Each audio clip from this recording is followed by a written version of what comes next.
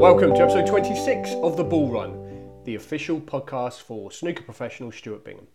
This content is sponsored by Cue Creator, the experts in bespoke cue design. This is a show in which I, sports journalist James Colasanti, ask the man they call Ball Run about recent results and life on tour. Or life in Milton Keynes, as it is nowadays. Good morning, mate. How are you today? Yeah, all good, thank you. Yourself? Yeah, I'm good, thank you. Yeah, just having a cup of coffee, trying to click into gear. I'm just looking at your Facebook page, actually. I know you had some more tattoo work done yesterday, didn't you? That's right, yeah. Started on the family sleeve of my kids and that, and it's absolutely loving it. It's all wrapped up. What's that? With, that's your left arm I'm looking at here. Is it the bit of video footage? Just yeah, down? that's my bridge hand sort of thing. So. Okay. I love the one of Marnie. I love that. Is she covered in paint or cake or something? Or? No, that's Sudocreme. Oh, is it? Yeah. She had the pot of Sudocreme out and she covered herself. And I'm glad she got from a young age. I'm glad she got the shin, the important part. Yeah. That's it. Yeah. Yeah. No, from a young age, she's been able to like cross her eyes, go boss-eyed. And it just looked so funny. I thought that's got to be got to be one that goes on. So absolutely brilliant. Yeah, no, she's very photogenic because she's in the like Eskimo hood, the big coat as well. That's the other one you've got, isn't it? Yeah. Yeah. Just sort of not like anything special, but just like looks really cute and just sort of looking up and that, and it's just perfect on the arm. I think she's got her mum's looks, hasn't she, mate? I think it's fair to say. Yeah. People saying when you're going to get your wife on there, it's like, well, I've got my wife on there through my kids, sort of thing. So yeah. I forgot about Shell. Of course, you've got to add her to the collection at some stage, yeah. Yeah, no, I've got Shay. No, Shell. I said Michelle. Oh, Michelle. No. No, she's not making it onto the board, no. Paul, the tattooist, said it's a bit unlucky. Is that right? Okay, yeah. All right. He said you get your partners or whatever, and it's the kiss of death, is it? Oh, okay. Yeah. Oh, okay. So like your kids are your kids at the end of the day. Yeah. And well, unless they're not your kids. that's definitely another podcast. Yeah, that's right. Yeah, Shay has got a touch of the milkman about him, but anyway, listen. Let's get on with the show. Let's not get ourselves in trouble. Let's talk about the snooker. We'll dive in this week's Championship League results. It was a draw with Alexander Usinbaka. I'm sorry again, obviously, if I haven't nailed the name there, but that came in the middle of defeats to Chinese duo Lu Honghao and Zhao Xingtong. This event, I mean, for me, after the shootout, it's the format makes it one of the biggest sort of lotteries on tour. No way predicting who might come out on top. But I mean, how did you feel it went? How do you sort of reflect on that now? Yeah, just obviously like a sort of a bit of a bad day at the office. It was.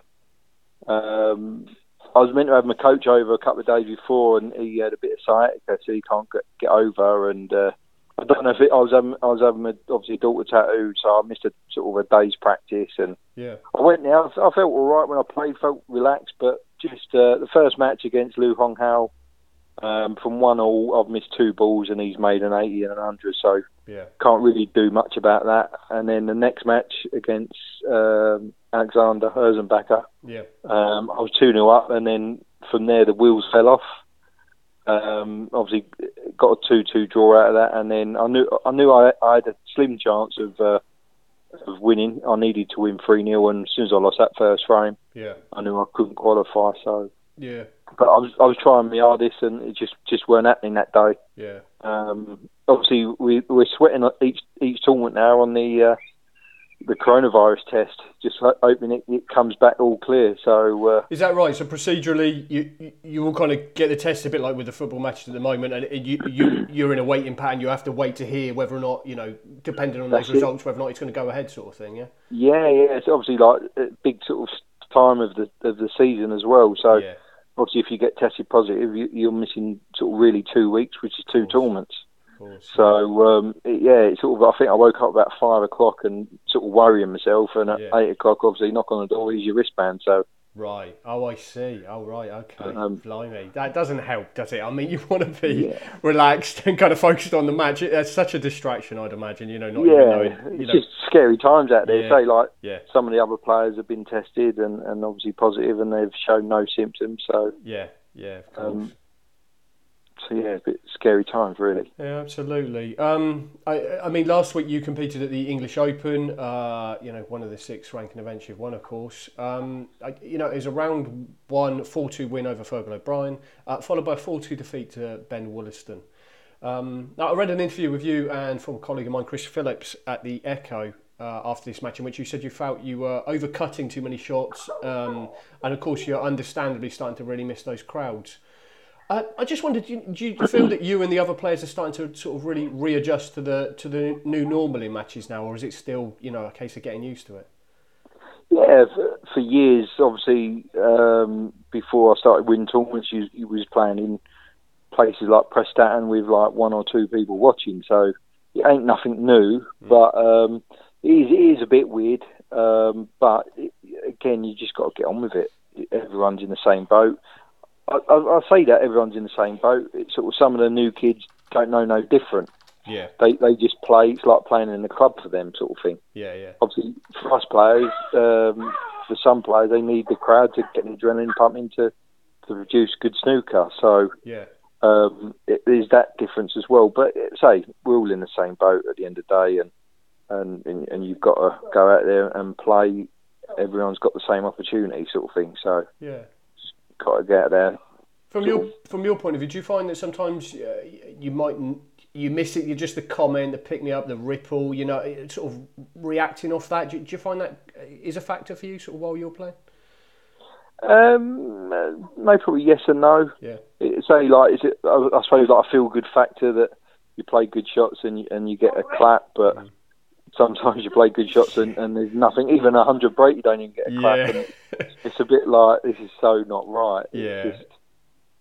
But as I said, it's the way it is at the moment, and we're lucky to be playing, I suppose. Yeah, absolutely. Now, finally, I've seen on your social media channels, you've been promoting these new Ultimate Snooker cards. For anybody who doesn't know, they lay out all the key details for top players' careers, and your one, of course, features a nice photo of you with the 2015 World Championship trophy. Just to let you know, you can find any details by visiting their website, which is all the W's ultimate-snooker.com. But what do you think of your one, mate? I saw you holding it, and has Shell let you put up on the wall yet? Not yet. No.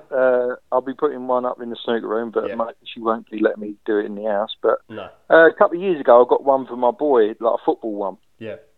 And obviously when it come out about the snooker card, it was like, oh right, yeah, this is sort of something good here. It's like a collection card, and obviously there's people like Ronnie, Rhiannon Evans, Mark Selby, and I suppose you like for the fans and that they can make a collection out of it. So it's good. I've literally just got back from town posting one to Spain.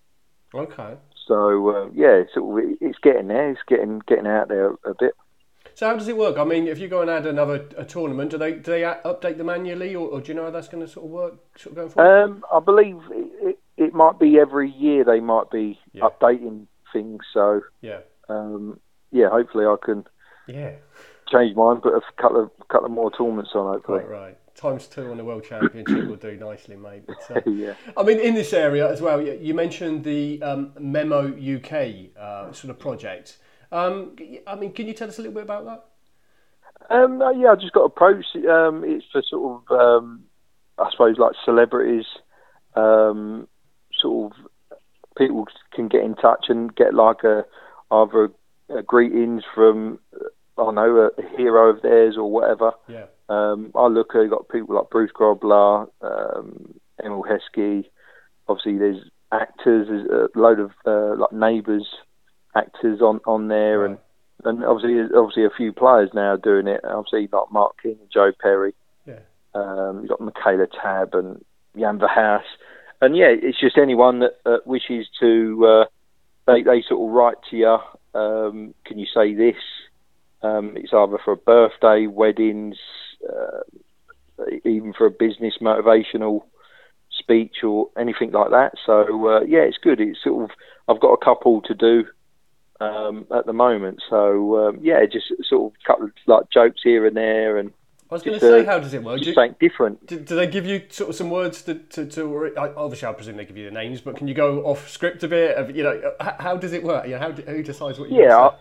I think they give you a script, but you can maybe do. You got to maybe show your character, or just say it how it is, sort of thing. But so, like I say, I done one for.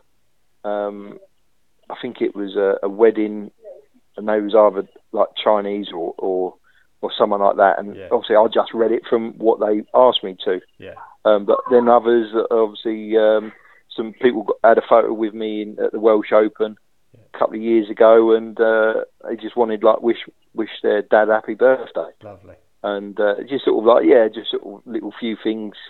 Sort of, I gave them a little birthday present. If they see me again at a tournament, I'll try and show them backstage passes as a birthday gift, sort of thing. Yeah, absolutely. So just things like that. It's all good. Yeah. It's at Memo, which is MEMMO _UK is the Twitter address for their project, and obviously you can find details on Stuart's Twitter timeline as well, which is at Stuart __ two of those, and then Bingham at the end. And also, just to let you know, sort of in terms of admin, you can always get in touch by emailing office@stuartbingham, all one word, .com. We've got Champions of Champions Tuesday. I play. Oh, I looked at the schedule. Okay, who have you got, mate? Because I didn't see it kind of listed on the schedule I saw here. Yeah, no. I've got to wait. There's one more winner that can get in it from the Championship League, which finishes Friday. So I could either draw Judd Trump or Sean Murphy. Right. Oh, okay.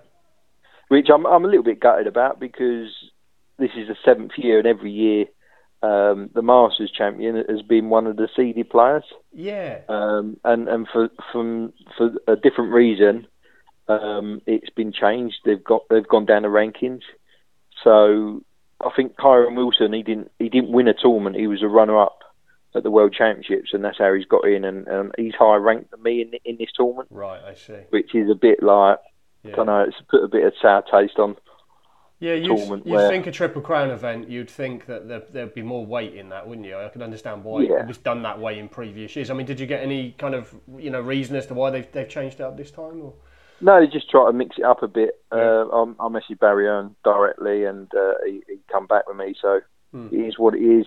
And so obviously there's no easy draws, I suppose, in the Champions of Champions, and sort of it puts that extra 10% I need to maybe try a bit harder. Yeah, absolutely. So what day will your match be on? Do you know the day at this stage? It's Tuesday I play. Right. Okay. Either 1 o'clock or after that. Yeah.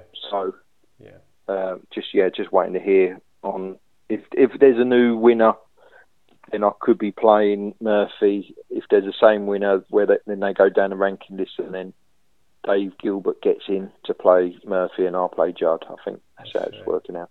Done you no favours, but look, best of luck with it. But listen, of course, very best of luck with that, mate. I'll let you get on, and I'll speak to you again soon. Lovely, thanks, James. Cheers.